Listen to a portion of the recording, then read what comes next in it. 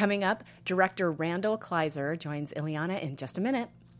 Welcome to Popcorn Talk, featuring movie discussion, news, and interviews. Popcorn Talk. We talk movies. And now, it's the I Blame Dennis Hopper podcast, starring Ileana Douglas. Eavesdrop with Ileana as she interviews Hollywood's most prominent players about filmmaking, acting, and what really happens on the set of your favorite flicks and TV shows. Hello, everyone. I'm Ileana Douglas. I'm here with Tamara Berg, my lovely co-host. Welcome to the I Blame Dennis Hopper podcast. Boy, am I excited today to talk to Randal Kleiser. I know you are. You've so been looking forward to this one. Well, Grease is the word. Come on. It's summer. We're going to talk about Grease. Just a great movie musical. And you were mentioning to me, we were talking before the show about movies that have been made and things that deserve remakes. I was in a remake. Yes, you were. One of the, a lot of lists have that in the top 10 best remakes. Oh, good. I'm glad. Yeah. What's the worst remake of all time? I mean, bless his heart, I'm going to say maybe Psycho. Maybe worst remake of all time. The frame by frame. That would have been perfect for an art installation. As an art thing. Or a theatrical presentation, I think. But that's a movie that is, spawned sequels and remakes and a television show. Mm-hmm. So it's really potent to be remade. I guess just because the relationship is evergreen. Crazy. Yes, it is. Mother and son. Weird dysfunctional mother-son relationship. Yeah, there's a lot of... My favorite remake is probably The Fly with Jeff... Oh, it is? Yeah, but I also... Is it because you're friends with Jeff Goldblum? No. I mean, maybe a little I just bit. think it's really... It's really good. I always think of it is. Gina Davis's face as he's transferring. It's very troubling. It's David Cronenberg. It's a good one. Another one that comes up a lot that's in sort of that vein is The Thing. Oh, The Thing. Oh, my gosh. Which I found... I watched mostly, like this with my hands in front of my face. This is the remake now with Kurt Russell. Correct, yes. Right. The original, which is black and white, which Howard Hawks produced. Some people say he may have directed it. But I love that. That one's amazing. Yeah. I love that version of The Thing. I remember them holding the petri dish of blood and touching it with an electrode and it jumping out. That scared the living daylights out of me. But they did Grease 2, which was not a sequel. Right. Which is a sequel, not a remake. Exactly. Yeah. And that's one of the questions I've always been fascinated by, which I guess we'll get to, is that the choreographer directed it, but why didn't Randal obviously direct the film? And Grease 2 is his sort of a cult classic, maybe not in such a good way. Yeah, I was going to say maybe not for the right reasons. With Michelle Pfeiffer singing that she wants a guy who's a cool rider. I don't know what that means exactly. She wants a guy who rides a motorbike, and unfortunately the guy's Maxwell Caulfield. There's some complications there. It's just it's a movie is sort of stands on its own. But Grease, I don't know, it's so good and so of its time. I don't know if you can you can't remake. And they did the live television version. Right, exactly. I was actually just talking to a couple of people out in the offices before we came up, and I remember seeing Grease. It came out in the summer. Yeah. It was like a 105-degree day when I went to see it. Blistering hot. I got finished with it. I went with a couple of my friends, and I was practically crying. I was so happy because I loved it so much. Yeah. I was like, why are there not more great movies like that? It's amazing. And then, of course, went on to memorize every song and half the dialogue. And it's had a kind of up and down because it was hugely popular, and then, as I was saying, my recollection when I was in school in the 80s, it was like, oh, that's the Grease. Everybody would go to Broadway to revive their career, and the Broadway star show.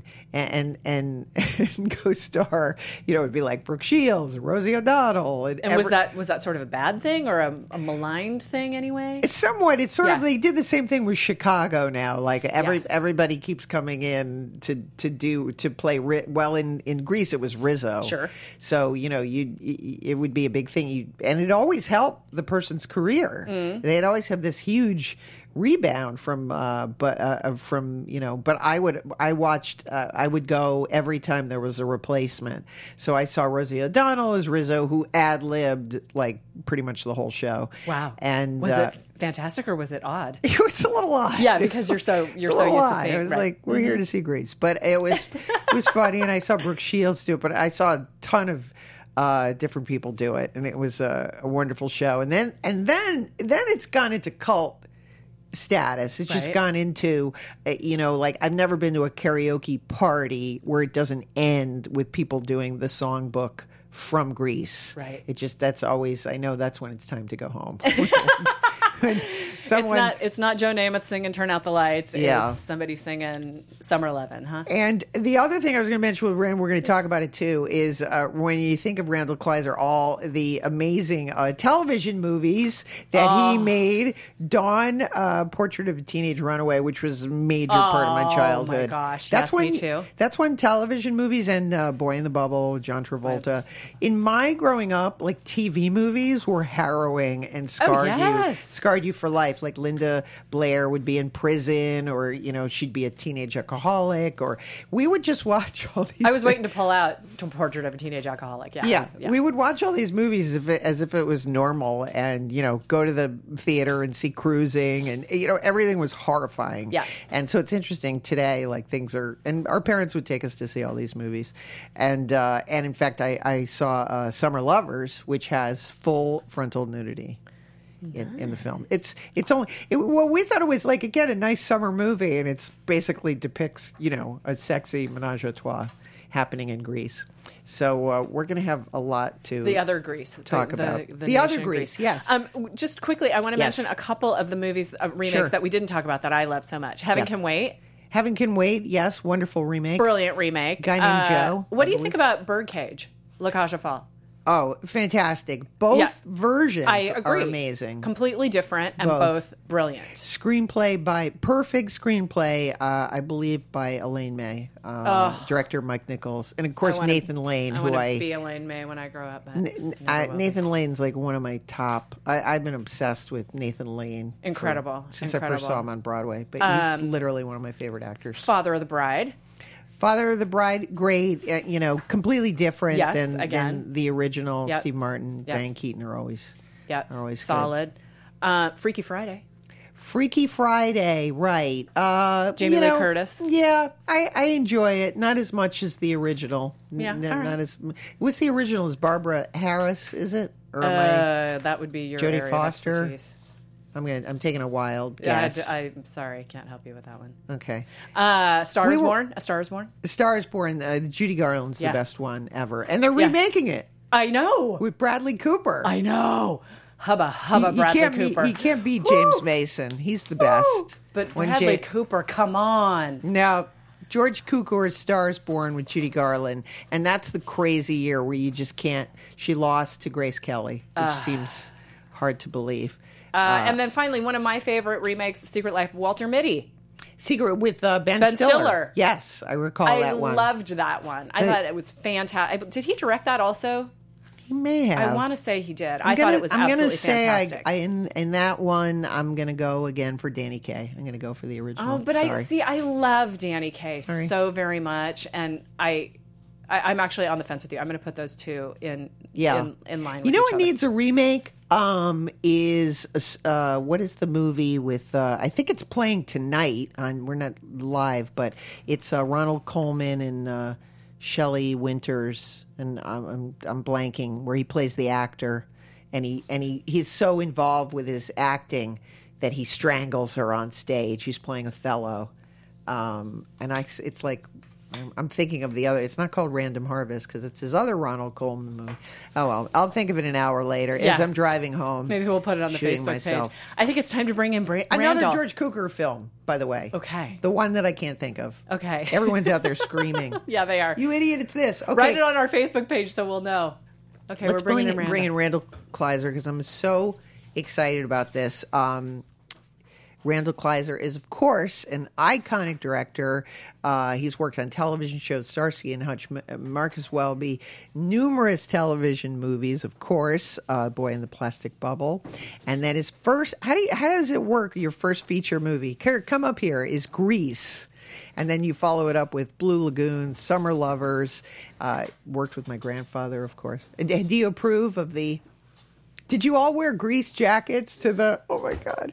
Every time I look at Grease is like the happiest movie of all time. All right. Anyway, welcome, Randal Kleiser. I'm thrilled that you're here. And Grease is, of course, the most success... Is it really the most... Is it... When they say it's the most successful musical, do they mean financially or just means so. in appeal? Yeah. It's financial, but I guess if you were to do the whole thing with, what's it called? As time goes by, money gets more... Amortizing it. There you go. Yeah. Yes. Then probably Sound of Music would be the top one. But just in terms of bucks, I think Grease is still the word. I think, yes. I think Grease, as I was saying at the top, has had like a rolling... it's been cumulative. Mm-hmm. Like it was a huge hit, but it never stopped. It just sort of grew and grew and grew. The most fun part, I think, was the Hollywood Bowl sing-alongs. Aren't those the best? Well, I mean, to be on stage with 17,000 fans all dressed in costumes from the movie, I mean, how many directors get to experience that? That was something. No, they when they showed the movie at Turner Classic Movies, one of the people dress up. Anything where people dress up, I'm into that. Okay, we're going to get to Grease, but we're going to go back. You grew up in Pennsylvania, Dutch country. Yes. Well, now, in a way, yeah. Is this like where the land of antiques and buttermilk and shaker? Yeah. Well, I was born in Lebanon, Pennsylvania, but I grew up outside of Philadelphia at Radnor, the Rosemont area, and went to Radnor High and. So my parents are now living there in Lancaster, in the Pennsylvania Dutch beautiful. country. It really is, and there's all these great farms, and it's like the Amish country. It's really nice. I'd love, and also later on, the land of summer stock. Yeah. Exactly. I got like little taste of very tail end of doing things like that. And we always start the show, and I think I already know because I did some research on you, but do you remember the first movie? I know the movie that had a lot of influence on you, but the first movie you remember seeing? Well, probably Wizard of Oz, but the one that made me become a director was the Ten Commandments. Yes. And the opening of the Red Sea was what made me go, wow, I want to be a director. Open seas. Yes. And did you see it at a movie theater? Yeah, sure. Yeah, I was 10 years old. So that must have had a... Oh, yeah. Looking up at a big screen and seeing the opening of the Red Sea. I just went up to Santa Barbara about a month ago. They had a revival showing on a big screen. And I just went right back to being a 10-year-old. Well, those kind of memories never... They trigger you back. Even though you look at it and there's like crazy performances like Ann Baxter. Ann Baxter. She's really over the top, but when you're a kid, that looks like regular acting. Do you know who Ann Baxter's acting teacher was? Maria Ospinskaya. Oh, wow. Well, that explains a lot. That could be, right. It could be. Maria Ospinskaya, from what I've been reading more and more, she taught acting sort of on the side in Hollywood and everything. And her own screen performances are... But also Nina Foch was in that movie. Yes, and I was going to say, you also have a special relationship with her. Yeah, she was my mentor and teacher at USC. She taught there for 40 years, and we did a whole video of her class, and it's out and available now at ninafochproject.com. And what were some of the elements that she taught? Well, she studied with Lee Strasberg and Stella Adler, and then she was directed by Otto Preminger and Vincent Minnelli and Robert Wise. So she was very smart. She put all that together into her own type of teachings, and was very, very tough on the students, and scary. It was pretty scary to be in the class. She called you up and she would rip into you, and that's all on the DVD too, and the online course where you see her ripping into the students. It's very, very entertaining, but also educational. And when you directed, did you ever? I actually got a chance to direct her a couple times. Wow. And that was really fun. I was on a big crane up with like 200 extras, and Nina was at the other end, and she was giving a speech. And I said, "Hey, Nina, did you ever think we'd be here?" And it was kind of this really wonderful, surreal event. Yeah, God, that's incredible. Yeah, well, I always find that sometimes these things that you dream about end up kind of happening. So now I want to get into USC because this is what long before. Obviously, I was an admirer of your films. What I was most impressed with was you were in the class with Jerry Lewis. Oh, yeah. With Jerry Lewis. He was great. And so I would always see your name. I was like, who? This must have been this incredibly magical class. Well, we thought that say some of the people that were in this class. Well, which is, George Lucas and Steven Spielberg and I guess Caleb Deschanel. A lot of people were there. But we all thought that it would be just a comedy class with him being silly and everything. But it turned out that he really knows a lot about every aspect of filmmaking, technical and also, of course, staging and comedy. But he could thread a 35 millimeter projector. He could work a Nagra, because when he was an actor, he would go around and talk to each of the crew members and say, "How do you do this? How do you do that?" And so that's how he learned everything about directing. And then, of course, he was responsible for the live video feed. Yeah, he's the guy who started that. Which is incredible when you see everybody uses it. What was it called? Jerry's Idiot Box. Yeah, right. But now the video assist is something everybody has now. He was the first guy to do that. And he did a lot of interesting things with the film Ladies' Man and creating that set. He created his own crane, didn't he? Huge set, yes. I mean, he opened up 2 sound stages and had microphones in every room all over it, so he could walk around and always be covered. So there's no boom man needed. Do you remember? So some of the things he was. I'll tell you one thing when I was doing my research that you were talking to him, you said he was the only teacher that wasn't negative in a sense. That's like he true. Didn't poop. He encouraged you that you were going to get jobs. And because all the other professors were saying, "Hey, if you don't know somebody, if you're not related to somebody, you'll never get in the movie business. You'll have to do educational films or industrial films. So just forget it." And Jerry was the only one who said, "Hey, look, if you think you can do it, you'll probably get there." So he was right. And did you tail him on one of his movies? Yes, it was one called Which Way to the Front, and I went and watched him work. And one of the things I remember is he was working with an actor who's supposed to be really, really nervous, and he was making a peanut butter sandwich, and so Jerry was saying, "Pick up the bread, now put it down." He was talking to him like this, and the guy was trying to follow what he was saying. And then in the movie, that was all gone, and it just looked like he was a crazy person. So that was an interesting technique. And another thing they said to you, which I think is very smart, is to always think about not only the shot you're planning, but to think about 3 shots when you look through the lens. Think about the one before and the one after, and I've always done that. Also, when you shoot a woman, never shoot her from below the chin. Thank you. Or never shoot her with anything wider than a 35, is what I sort of remember.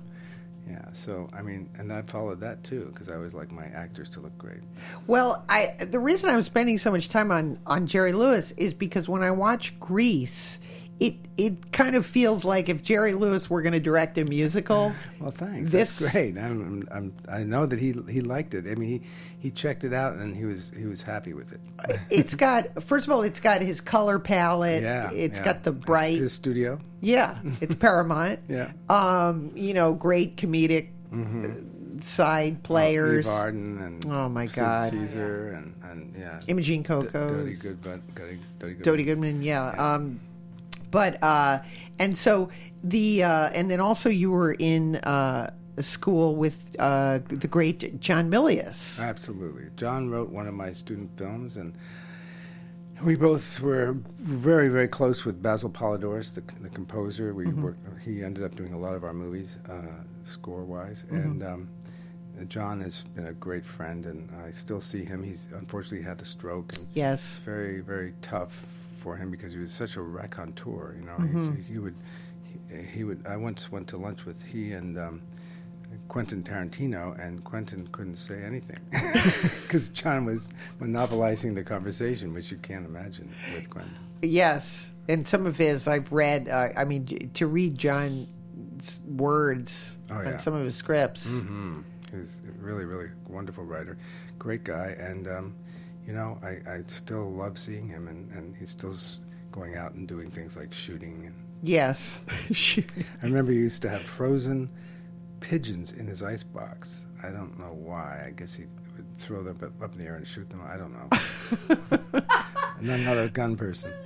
And so then, you did your first short film, which I was able to watch some of it, called Peach, right? Which was based in part, totally on my grandmother. Yeah, she was in a nursing home, and we went there on Christmas Day to visit her, and she was non-responsive. And after the family left, I stayed behind and started talking to her and holding her and touching her and trying to have her remember memories. And then I left, and the movie is all about that, but at the very last shot of the movie is her smiling. And so you get the feeling that all that talk got through to her. And yes. That movie was used for training of nurses and things to be more sensitive to people in that situation. Well, that's what I was going to ask, because it seems very ahead of its time. And was it just a natural? It happened to me. So I was told by my friend Curtis Harrington, the director.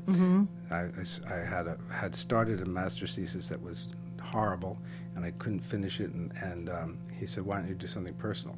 And then that's when I had that event, and I wrote about it, and that got my career going, was that idea of doing a personal movie instead of something that was like just nothing.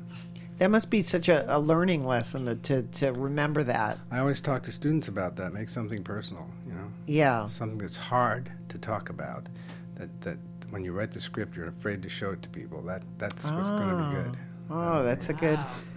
And the and also this was a film that's been preserved too. So that's yes, it was one of the 25 movies that they select every year for the National Archives. Along with Back to the Future and All About Eve. I mean, they picked a student film, my student film. That's fantastic. Yeah. And I want to mention, of course, that you did.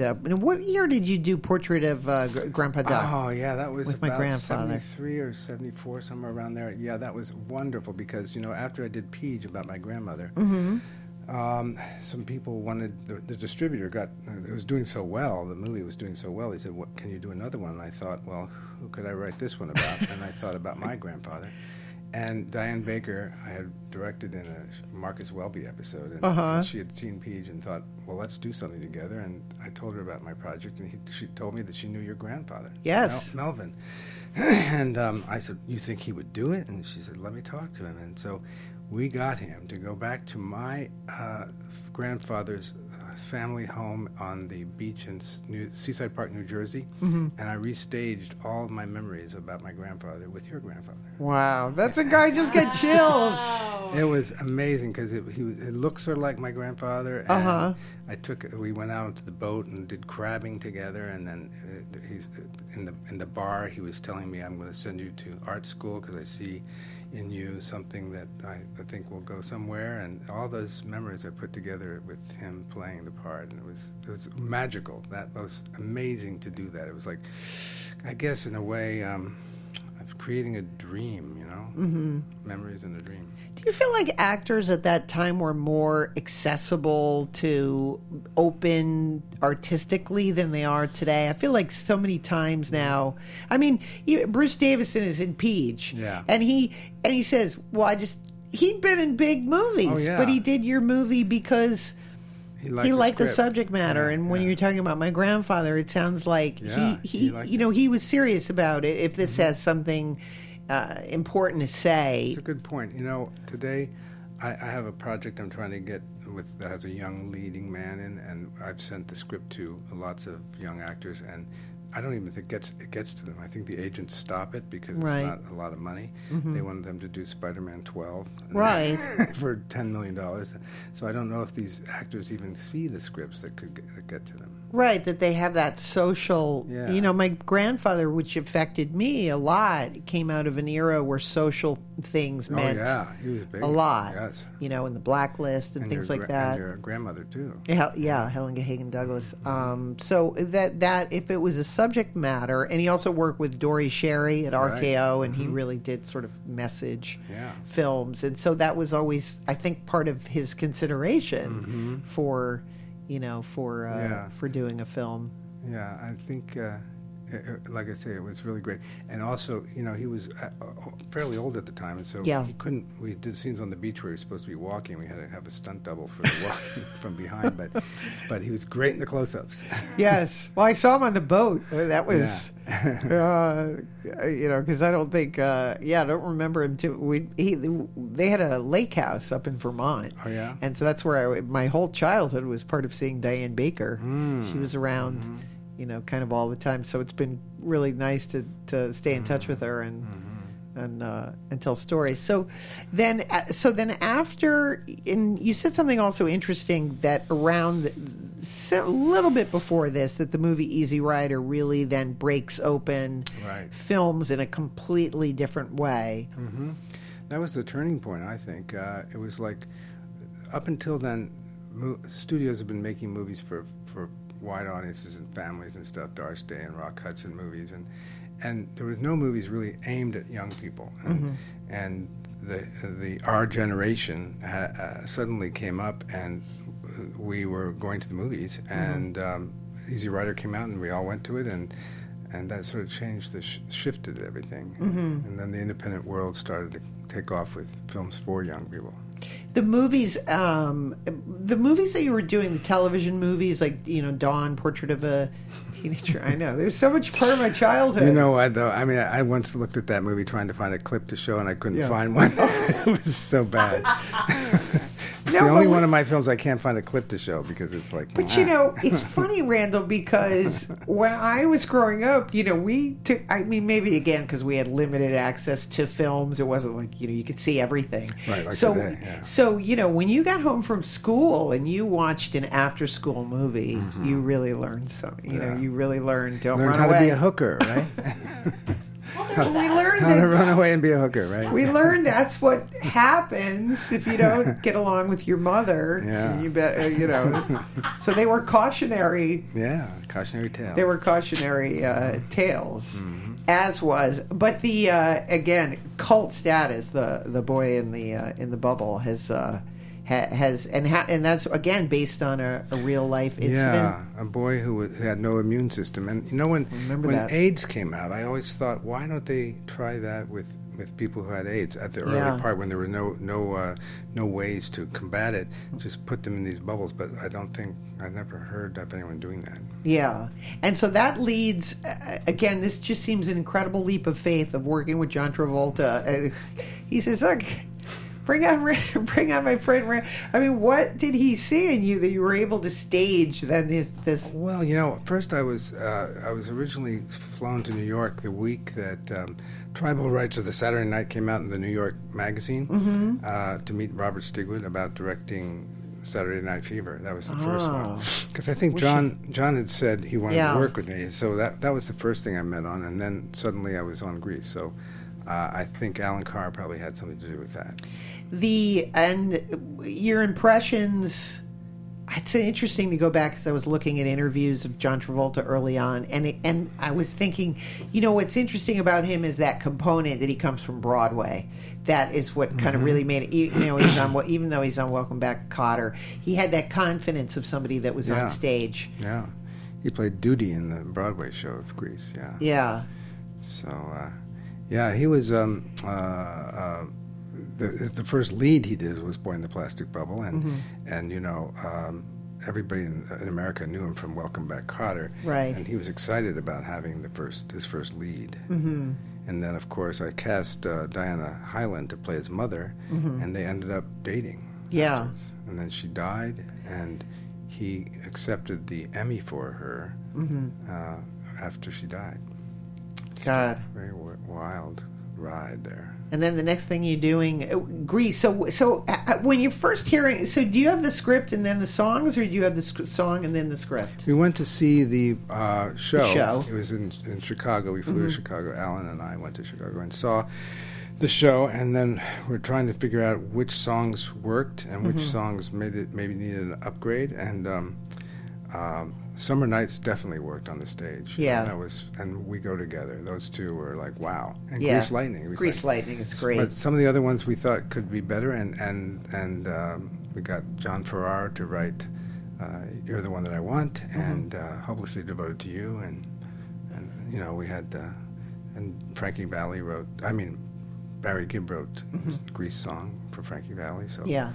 it was really fun that summer because driving along in my car, I had a convertible. I turned on the radio and to go from station to station to station, and they were all playing all summer on every my station. childhood. I thought, is this how all movies work?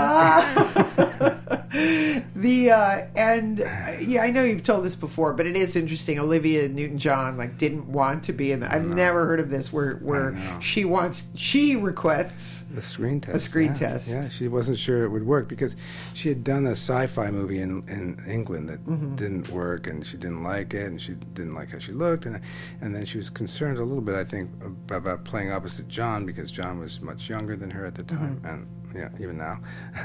But so she wanted to see how she looked and how she felt about me, and so John and I got together and worked with her, and we did the drive-in scene as a test, and she felt very comfortable, and we did it. Oh, they worked out, and she also came up with her look at the end.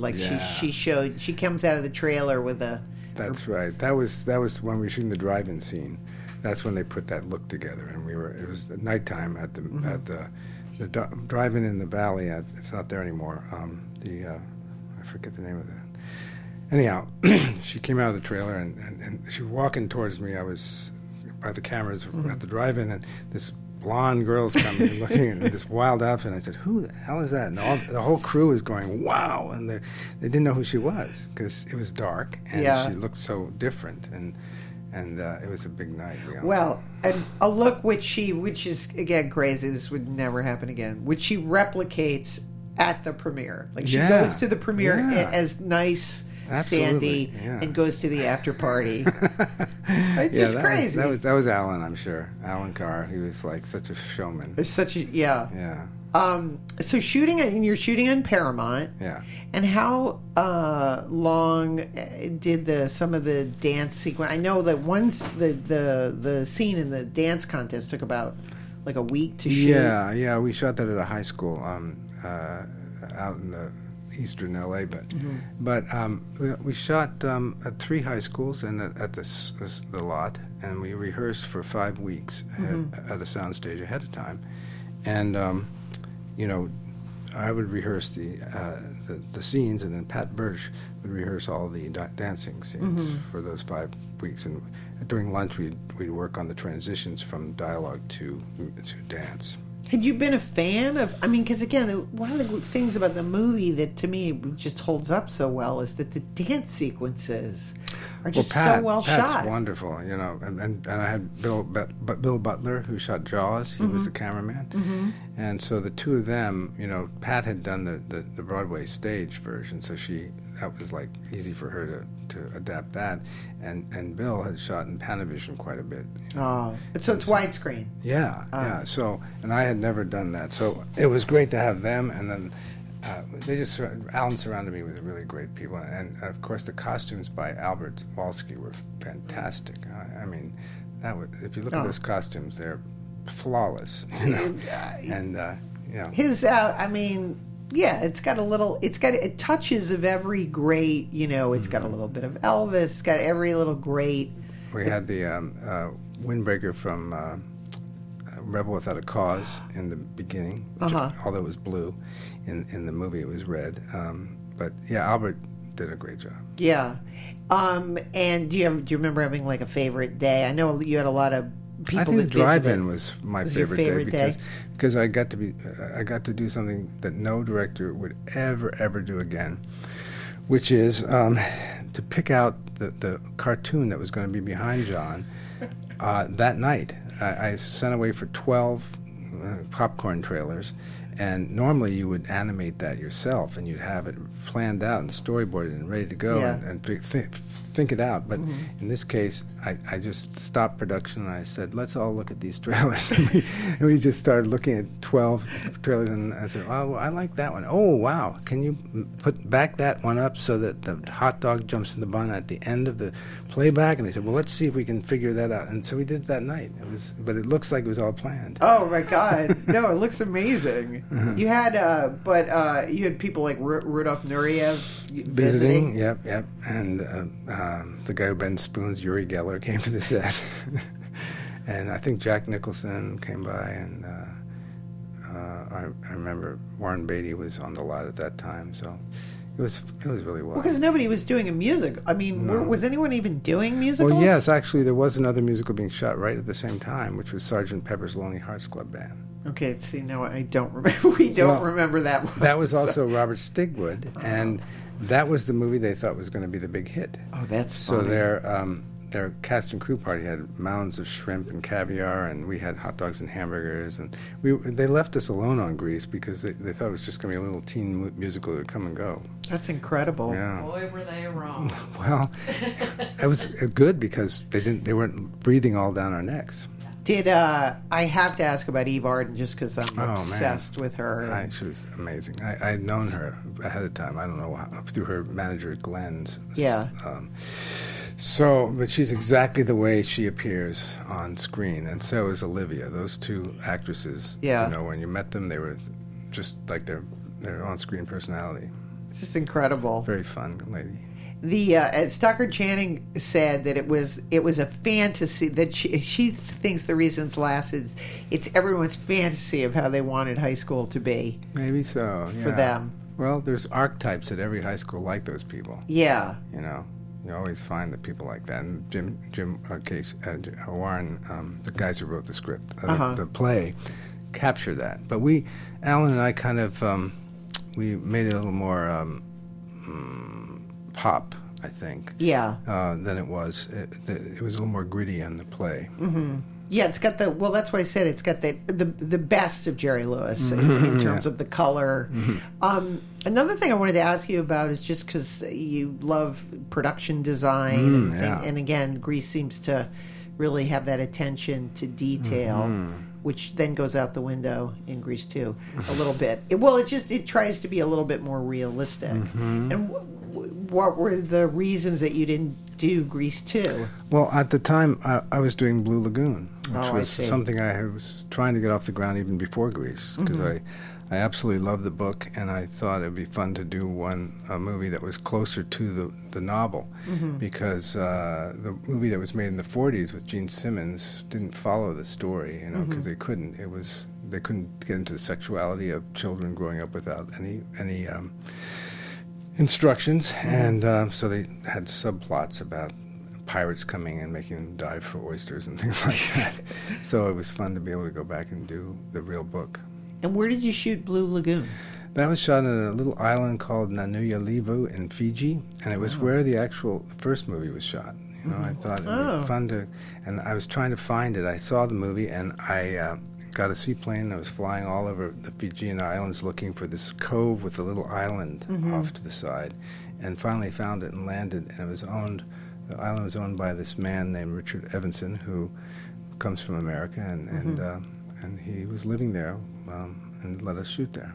The DP of Blue Lagoon was Nestor Alejandros, who the first movie I ever worked on was Nestor Alejandros. New York Stories. Oh, cool. It was just a little small thing, but my God, Nestor Alejandros. Yeah. But just tell me anything about him. He was fantastic. You know, I was about to give up on Blue Lagoon because no one would let me do it. And then I saw a 70mm print of Days of Heaven at MGM Studios, and I just said, wow, this is the look I want for Blue Lagoon. And I said, who's this young guy who shot this? And it turned out it wasn't a young guy. It was a middle-aged guy who had done a lot of Truffaut's films. So I tracked him down, went to New York, met him, and he inspired me to not give up and to make it happen. And he was a wonderful guy, the best artist I've ever worked with in any way, because he was like, every movie he would do, he would base on a painter of some kind. And he has a book called a man and a camera. He's gone now, but a man and a camera, and every chapter is about which painting he used as inspiration for the movie he did. Well, you can learn a lot from looking at, people always forget. It's like to go back and look at paintings. You can actually learn a lot about light. And we used Paul Gauguin's the best images for Blue Lagoon, but he every movie he would pick one. Were there any technical difficulties because of the bright sunlight or the water, or how does one compensate?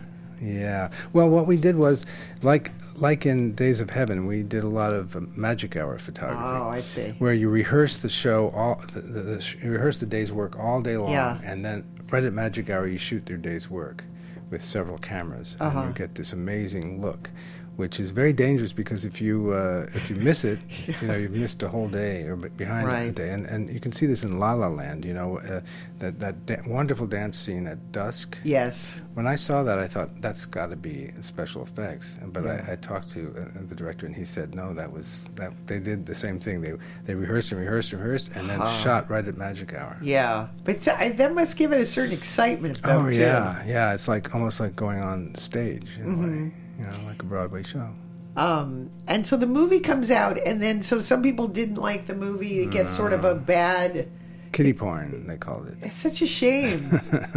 Well, it didn't hurt the box office. Oh, it didn't. It still did well. Yeah. And Columbia took out a full-page ad talking about how it was natural, everything was natural that was in the movie. And, it never even occurred to me that there was anything salient about it because I shot it in a way that, it's just beautiful and it's sensual, yes, but there's no real erotic stuff in it. Although when the scene where Chris Atkins is masturbating on the rock with his back to us, after we shot that, Brooke came up and said, what was he doing on that rock? And I said, ask your mother. Excellent. That's how you learn about life. Yes. Doing movies. Have you kept in touch with either of them? Well, yeah. Actually, we were all invited back to the island. And Brooke couldn't make it, but Chris and I went back for 30 years later. And they run the movie every week there. It's become a resort where there's, it's like $1,500 a day, and it's become this wonderful resort with solar energy, and they have 90 staff members for 14 guests, and and they put on shows. It's become like this wild place. I mean, people like Al Gore and celebrity Britney Spears. And it's a great place for honeymoons and stuff like that. To recapture. They didn't do a sequel to Blue Lagoon, or did they? Yes, they Return to the Blue Lagoon, really. I wanted really hard to do it as the second book that the author wrote, but the studio wanted to just rehash the first movie, so I wasn't that involved in it. It's too bad because the second book would have been nice, but and Mila Jovovich played the character, which she was wonderful, and but it wasn't like inspirational because it wasn't based on the material. Right. And then is the next movie called Summer Lovers? Summer Lovers, yes. Which I guess is a major part of my childhood. I said when I was growing up, your parents, we just went to the movies and you saw whatever. So it was kind of like, it seemed so. It didn't affect us, but badly. It seemed like that's what happens when you grow up. You go to Greece and you have a three-way. You have a menage a trois. And I got to know, one of the first people my first job ever when I moved to New York is I worked for a film publicist named Peggy Siegel. And I remember seeing Peter Gallagher walk. I was like, I've seen him. Idolmaker. But that's how you had originally, you had another actor and he had to drop out. So tell that story. Dennis Quaid and the girl was Dennis Quaid and I'm getting old. I'll think of it in a second. Anyhow, I had these two actors who were going to play the role, and they both called on a Friday and said that they didn't want to do the nudity and they were backing out. So I had a crew waiting in Fiji, and I had a recast over the weekend. And so I immediately hired I had Willie Ames and Diane Lane. That's who it was. Oh, I see. Oh, wait, no, we're talking about those are Summer Lovers, right? Summer Lovers, yes. Because I had that problem happen on Blue Lagoon, too. You're kidding? Yeah. So that could have been Diane Lane. Yeah, Diane Lane and Willie Ames were the original people. that. They backed out. And then on Summer Lovers, it was Dennis Quaid and someone else that backed out, too. And so I had it recast over the weekend. And that's how I saw The Idolmaker that Saturday night on that week, and then cast him on Sunday, and we went to. So it happened twice. Well, there's another great story with. It's kind of like Lana Turner, the way you got Daryl Hannah in the movie. This is crazy. That's right. I was having lunch at the Warner Brothers commissary, and she was shooting Blade Runner, and I just saw her across the room, and I saw her face, and I saw her look, her body, and everything. I thought, wow, she'd be great in Summer Lovers. And so I wrote this note to her. I wrote this note. I said, "To the girl in the pink dress, if you are an actress, call this number for a screen test. This is not a joke." And I gave it to the waitress, and then I left. I didn't want to go over and because then she'd think I was trying to pick her up or something. Yeah. So then she called and she got the part. So. Oh my God! I'd pay anything to see that note. I think she still has it. It would be incredible. Like that's everyone's fantasy. So, so you go, and now where did you shoot that? What island? That was in Santorini in the Greek islands. I had heard about it when I was promoting Blue Lagoon. One of the journalists said, "Hey, I just went to Santorini." I said, "What's that?" And he told me about how everybody from around the world, all these European kids would go there, and there was nude beaches, and they would have all these affairs. And so I went to check it out and wrote the story when I was there. Was it based on any autobiographical? Well, I'll never tell. Could be. It's a great movie to watch in the summer, though. Oh yeah. And the music is good, too. Oh, the music is, the music is beautiful. We went around, I got the top 10 songs from every country that in Europe, and I listened to them all, and then we sprinkle those throughout, like the source music, which is what was happening there. We were hearing songs from all around the world, because kids from all over Europe would go there. So the first time I was ever in Europe, I think it was 84. No, wait, even before, maybe 83. But even in those days, they had radio. I remember being in Vienna and they still had Radio Free Europe. And so you could be there and listen to the Beatles. And I felt like I was in the 1950s. It really was. So to hear an American song, Yeah. Well, but also the local songs were very cool. They're very different from what we normally hear. So in Summer Lovers, you hear American stuff and then all this kind of weird that nice pop stuff from different countries. Did you ever go back to the... Yeah. I'm sure they have... Now, do they have watched the movie every year also? I don't know, because I went back there under very unusual circumstances. It was to scatter the ashes of a friend, and... so it was not like a celebration. Well, in a way, it was a celebration, but that's when I went back. Were there any, when you were doing the film, was there any inspiration of some of these French films, like Jules and Jim? Sure. All those kind of triangle? Sure, all the French movies. That's where I got the idea of doing an American version of a French Ménage à Trois movie. That was what was the inspiration for that. And then, when I was in college, I saw all these English films called like Morgan, Alfie, Darling, and Knack, and I got to do a movie like that too called Getting It Right. I found a comedy novel about a hairdresser, a straight hairdresser who is a virgin, and how he falls in love. And I got to work with Lynn Redgrave and Helena Bonham Carter and Sir John Gielgud. That was another wonderful project that most people don't know about. No, and did you shoot it in London? Yeah. And now how do I get to see this? Because I haven't seen this one. I'd love to figure out how to get that on Netflix or something. 'Cause it's really fun. I don't know how you'd go about that. The company was a small little company, but it's a fun movie. Getting It Right. So that type of movies that involve like quick cutting, a quick script. What is the farce? Because you say the Knack, I'm thinking the Knack was fast paced. This is more like Georgie Girl. Just a real. All those movies that I mentioned were all about sort of like quirky people in London who were,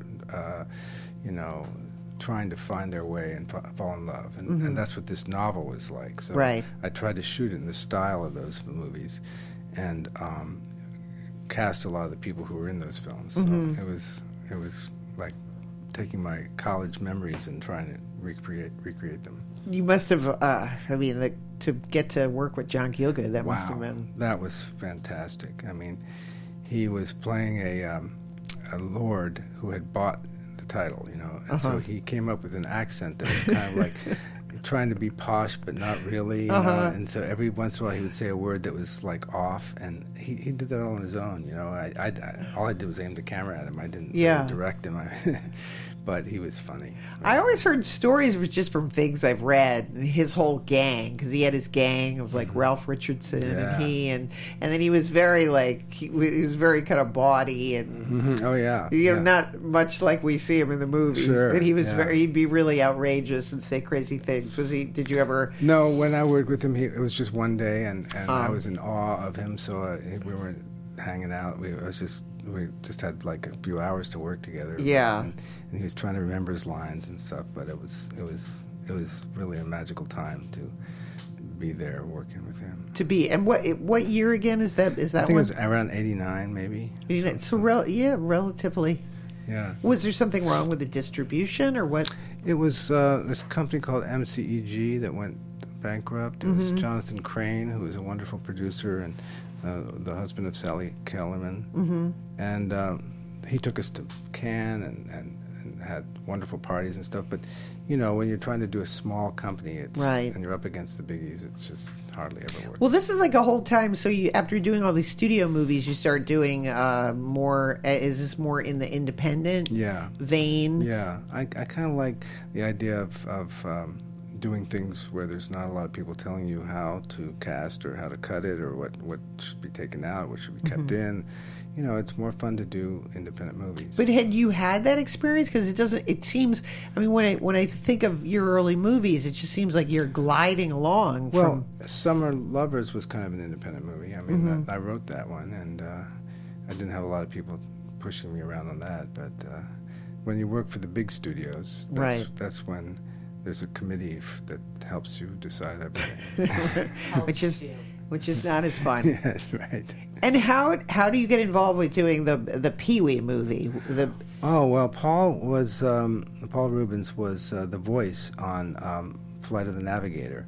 I see. I did that movie for Disney, which was a kid in a spaceship movie, and we were looking for a voice, and I'd seen Pee Wee Herman, and I thought he'd be a great voice, and he said and so we worked on that, and then when he wrote and produced Big Top Pee Wee, and so he asked me to direct that.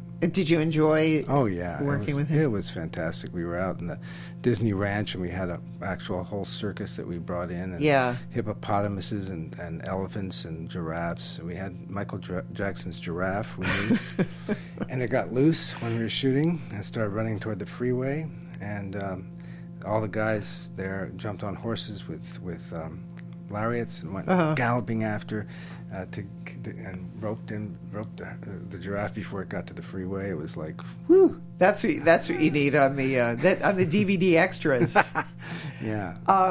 Okay, so then now I want to spend time talking about you're involved in the whole digital revolution, and how does this even come about? Because you were one of the sort of the first people to kind of jump on the bandwagon, virtual reality. And George Lucas was my roommate in college, and so I followed him all the time, what he was doing. And when was he a slob, or was he neat? No, he was kind of like a good question. He was very withdrawn, and he did a lot of drawing and stuff. And someday I'll.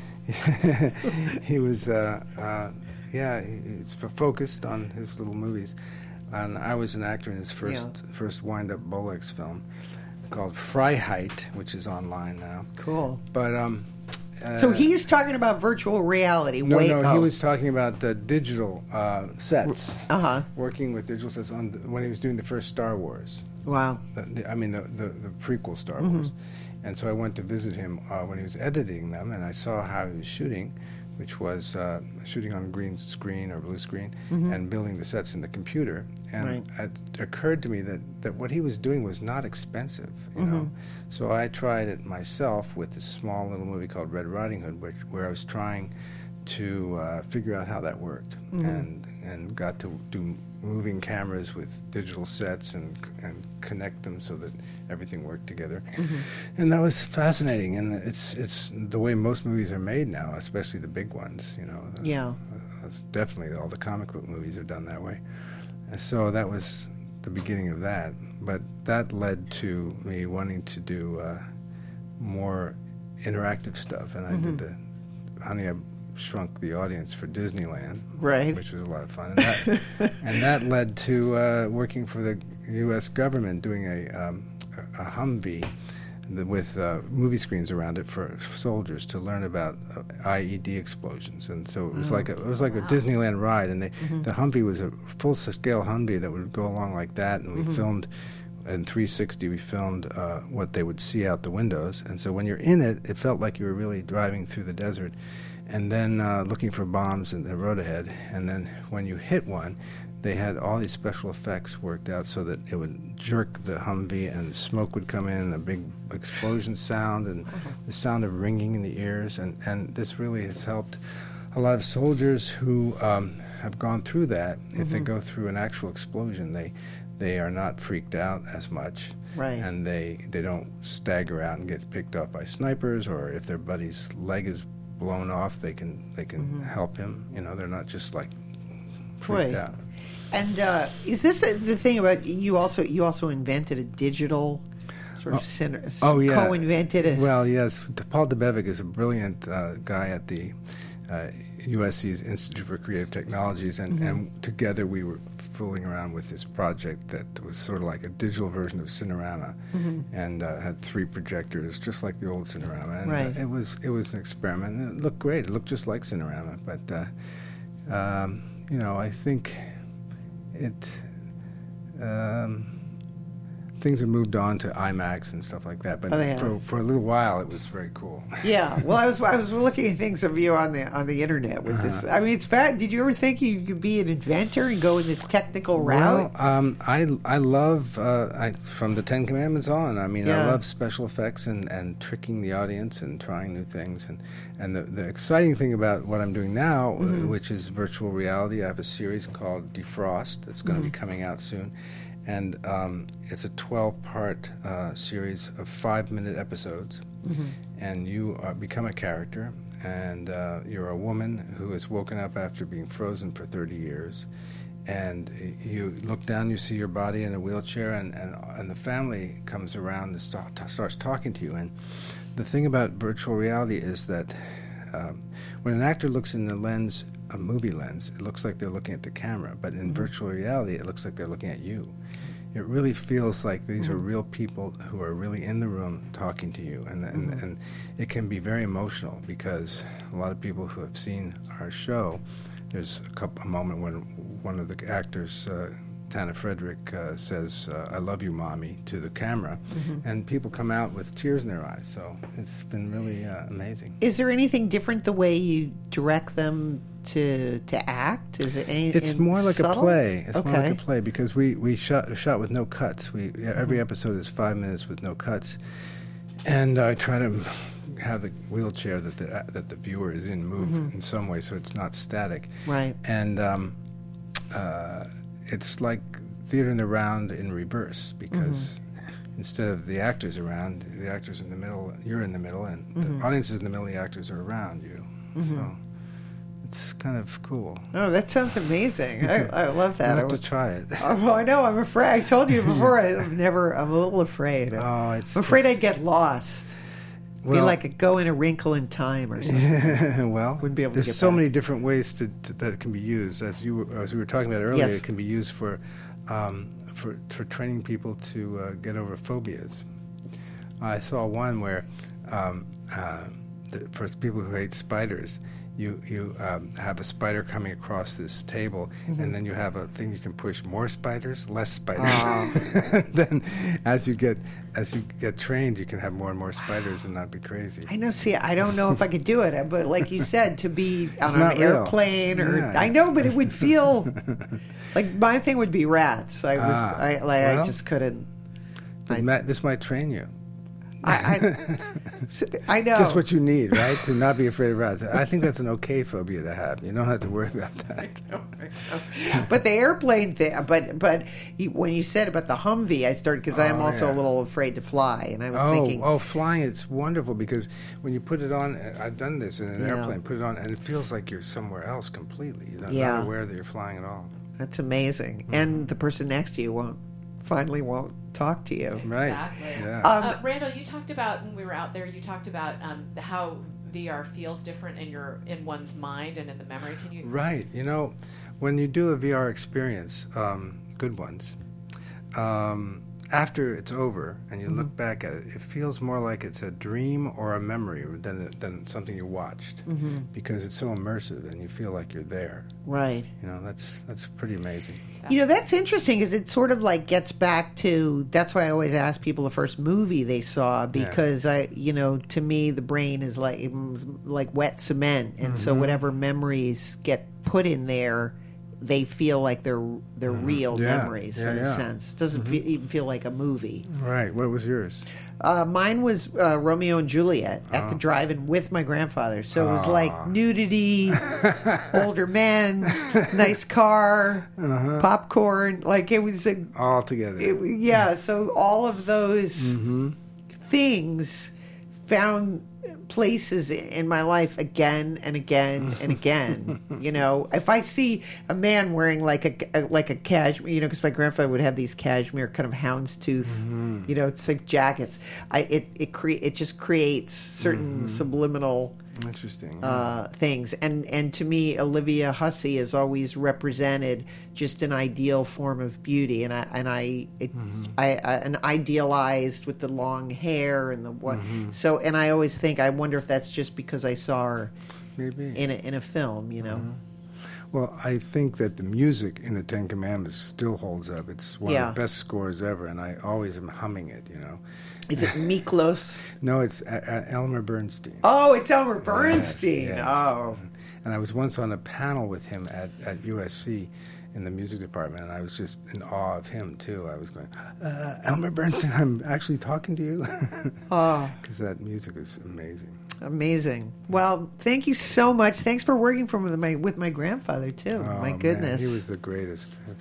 I can't wait for you to see the movie. I know. I can't wait You've got to hound Diane Baker, because every time I see her, she promises me she's going to have a copy. But thank you. And I love your book. I bought it and read it, and it's fantastic. I blame it on Dennis Hopper. I do. It's all his fault. It's all his fault. You can buy Ileana's book. Yes, you can. Dennis Hopper on Amazon. It's also now out in paperback. You can find Randal at Randal Kleiser, Kleiser, both on Twitter and Instagram, and his website is randalkleiser.com. Thank you so much. Thank you. And I want to check out your series, Frozen. That sounds Defrost. Oh, great. Frozen was taken. Yeah. Yes. Defrost. Yes. Okay. I messed that one up. And as I always say, everyone's life is like a movie with a beginning, a middle, and an end. And this is the end. Ooh, ouch. Temporarily Just of our show. Thank you. Thanks, everyone. Have a great day. See you next time. Thanks, everybody.